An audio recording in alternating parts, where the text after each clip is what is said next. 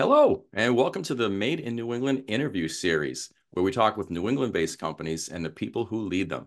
I'm your host, Steve DeVries, and today I'm joined by Corey Marcotte, who is President of Intec Automation based in Rochester, New Hampshire. Corey, welcome to the show. Thanks, Steve. Thanks for having me. You're very welcome. I'm glad to have you on. Would you like to kick us off with a little bit of background about yourself and your business? Sure. So this show is based in New England, and I'm a New England kid, born and raised in Laconia, New Hampshire. Went in the military in the early 90s, came back and used the university system of New Hampshire and got an engineering degree, and pretty much have worked my whole career in New England. Had supported other sites across the United States and internationally, but typically based in New Hampshire. Excellent. And so tell us a little bit about what Intec Automation does. So Intec is a custom automation house. So we've been doing it for 23 years now. So we supply medical life science customers with custom automation equipment for assembly. So some of the tier one medical customers, sutures, needles, medical devices, assembly. So we have mechanical engineers, electrical engineers on staff that design specialty equipment that you couldn't get off the shelf. So you come in with a problem, we come up with a solution with mechanical, electrical engineers. We procure or manufacture the components, build the machines, and then deploy the systems into other manufacturing facilities across the world. Sounds like a lot of fun. You must see a lot of unique applications out there, given the clients that you're working with. Yeah, it's great. And we're kind of a boutique automation shop, so we get to design some neat things, and we get exposed to a lot of cool emerging technologies that our customers need help with. So typically, automation happens once they do prototype stages with operators, and then it goes into a higher production, gets validated, FDA approved, and then they have to produce it for the masses, and that's where the automation piece comes in. So we work with our customers from the conceptual phase all the way to production phase. Exciting. So everything that you do is more or less one-off. I have to ask, being, we're both manufacturing guys, we have operations backgrounds. How do you manage a business with, so many new things coming through all the time in terms of metrics, right? What kind of metrics or KPIs do you use to know that your business is running the way you want it to? Yeah, that's a good question. This business is typically small mom and pop companies or very large companies like an ATS or something like that that's publicly traded. And it's very difficult. So it's, clever engineers coming up with new solutions. So, doing it the first time is very difficult. And it's like stepping up to the plate and trying to hit a home run with every pitch. It can be very costly. So I've been with the company 9 years now. So I started to develop some metrics where we were looking at, we'll conceptualize what the solution should be from a mechanical perspective. And what that means is, it needs a rotary table, it needs a platform, it needs a frame, it needs a robot, a vision system. Once we conceptualize that, we can build the machine to do the solution for the customer. We'll build out a bill of materials, and then we'll get a cost for that bill of materials. And over time, I've been collecting data throughout all the projects on direct labor, so assembling the machines, mechanical engineering hours, electrical engineering hours, and then cost of goods sold, that BOM cost. And we've created a unique formula for ourselves that we can extrapolate that. So depending on complexity and what the BOM cost is, we can forecast what the price needs to be. The biggest sale for us is sometimes it comes in more expensive than the customer needs. So another thing that we do on our side is, so Steve has an application, he has X amount of dollars, say it's, $100,000, and he has this list of, hey, I want the machine to do this, this, this, and this. You need $500,000 for your solution if you want to do all those things. What are the critical components? So I try to work with the customer up front and say, what's your ROI? What do you have that's critical for the operation? and then we go back and forth and build a budget together. And then if they can't afford certain things, maybe they can put those operators in positions outside of that. So if they're not critical to quality, we can maybe have an operator load parts in or unload parts. We don't have to make this fully automated.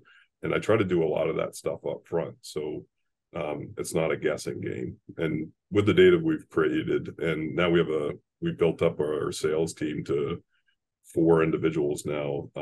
I've taught them that lesson, and we continue to be very successful over the years. So I love that. It's not just, hey, we need this piece of equipment. How much will it cost, and can you build it for us? You really are an extension of their engineering team when you partner with them to do that type of thing. Yeah, we supply a machine at the end of the day, capital equipment, whatever you want to call it, but really we're a service-based company. So people come to us with a problem. We can design a solution for them and deploy a system that's going to help them. But they need to understand it's just not off the shelf, and it's a partnership. So every one of our customers is a partner. Our repeat customers is probably in the high 80s to 90%. So once they have a project with us, they maintain a relationship. Yes, we do one-offs, but our goal is to build long-term relationships with our customers. I love that. So switching gears just a little bit, now that we understand, your business and the type of value that you provide, let's talk about what you see out in the future. What excites you most about the future of your business? So one of the things, COVID was a little tough for us in the sense that we do diagnostics. So the life science part of the business is diagnostics. So we did have a bubble in diagnostics. We are in the life science and medical phase. So most of our business comes from those avenues. What had happened was shortages of parts during COVID were like very tough for us, long lead times. So I think the onboarding of manufacturing back to the US is going to be very helpful. So that's a positive thing that I see. Some of the negative was the cost of the components are getting so high, and then the lead times were really problematic for us. So when you work with Intec, we will receive a purchase order, and we have a fixed timeline and a fixed budget. We're not, trying to do ECOs or whatever. So with a certain amount of money, we'll deliver a certain product at the end of the day at a certain timeline, because you need the product to start making money for yourself. During COVID and, going into the future, lacking parts like a robot or a camera that with a long lead time, the project started to grow in length. And so we had to figure that out. And what had happened in 22 was we got acquired by Berry Wade Miller, and they're a manufacturing company that has bigger relationships with key vendors. And part of our success, which was a gap for us, is now they have global relationships. So as a smaller company in New Hampshire, it was tough for us to kind of leverage some of that power. So we're now part of a bigger company, and that's been kind of mitigating some of that risk. So I think the future is very bright for us.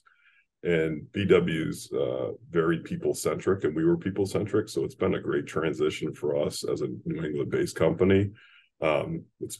It's been perfect. The team really likes the experience. And then it's kind of having a big brother gives us that safety net, but we can still, work autonomously for ourselves to grow the business. So it's been great.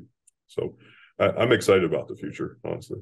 Very exciting. So now flipping that around, we always have some concerns, things that, maybe in the back of our minds are keeping us up a little bit industry wise, or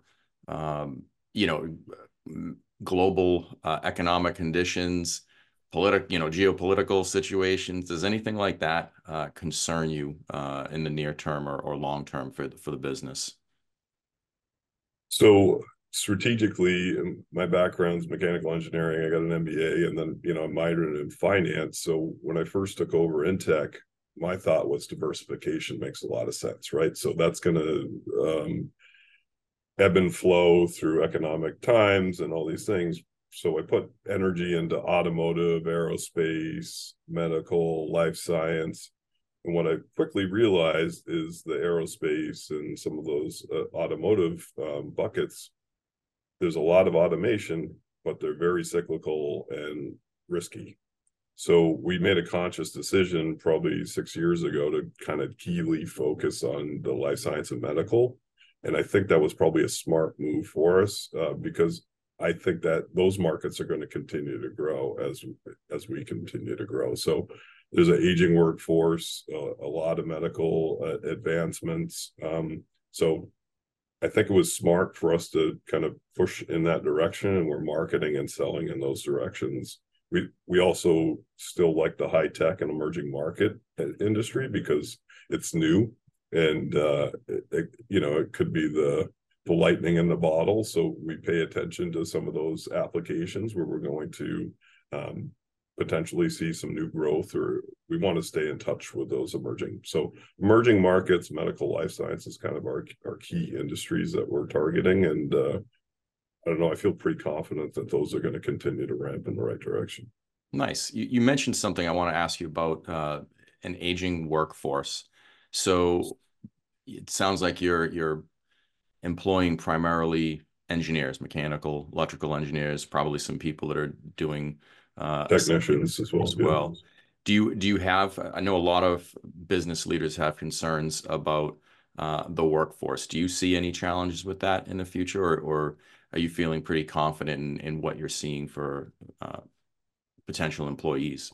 I was just talking to our engineering manager this morning that we need to start to work on a mentor-mentee program where we have senior, and so some of our senior engineers are, in their 60s, are getting close to retirement, and we need to do a transfer of knowledge. That the stuff that we do is not something they teach in mechanical engineering school. It's really hands-on and experience. You can get yourself, and you could come out of engineering school and you don't know how to design custom automation equipment. You have to do it to experience it. And a couple of the books I've been reading were talking about master's programs and apprentice programs and how that's kind of gone away. Historically, it's been the way of cobblers, machinists, all electricians, plumbers, these trades. But we're not doing a good job in manufacturing and engineering industries. So it's funny that you asked, but so what we've done is we worked with a couple of universities. We had 3 interns last summer from UNH. We've picked up a couple kids out of the electrical program from Granite State College, and that we've actually hired one. She's full-time with us now. So we're conscious of it, and we're working with local universities, and we're trying to leverage our internships to actually turn into full-time employees. That's exciting. And I'll put a plug in for my alma mater, UMass Lowell, which is also a highly regarded engineering school. So maybe think about that as well. So going back to the New England theme, again, you mentioned that you're a born and raised New England kid. You used the New Hampshire state school system for your degrees. In terms of having your business located here in New England, do you see pros or cons in that regard? I would say pros. My previous job was North America operations manager, and we had facilities in Mexico, Canada, and all across the United States. So I had exposure to a lot of different manufacturing environments and their people. And when it comes to New England folks, Maine, New Hampshire, Massachusetts, they're hardworking, they're dedicated, they're a little matter of fact, maybe a little rough, but they get the job done. So I think being, founding fathers are built out here, so they're pretty mechanically inclined. They're hard workers. They work on farms. They fix their own stuff. They build their own houses. It's pretty unique to this area. They're not saying that there's not clever people anywhere else, that there are, but here, yeah. So We're a little I special guess in New England, right? we are, yeah, including myself, right? So, well, but yeah, I think it's a positive for sure. Sorry to answer your question. great. I appreciate that. So last question, Corey. You got your engineering degree and worked your way up, and you've held senior level positions now, president of a major automation company here in New England. Any advice for budding business leaders or maybe students getting ready to graduate who might want that same type of career track that you've had? Sure. So I had many jobs throughout my career, and from the military to my first internship as an engineer, I would always try to find someone that wanted to share their knowledge. And when that knowledge was exhausted, I would find someone else. And I was just always hungry to find someone that wanted to help. Sometimes as a young kid, that wasn't, a senior engineer. It was a guy on the floor that actually knew how to torque bolts better than I did, right? So it was an old grumpy guy. But if you went over and asked him a question, he'd be like, who's this kid, right? And then you kind of befriend them.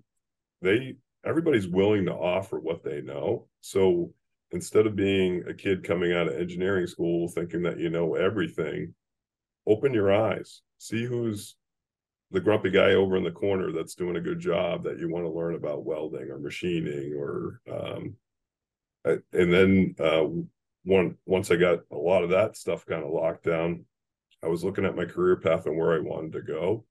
So I shifted from a smaller company, which I learned a lot of stuff at, but I was a little exhausted after 5 years on what I could get from the company. I was making a good salary. I liked the company, but I needed another challenge. So then I shifted over to Goss Heidelberg, where I knew they were doing everything from a large machine shop to building to field service.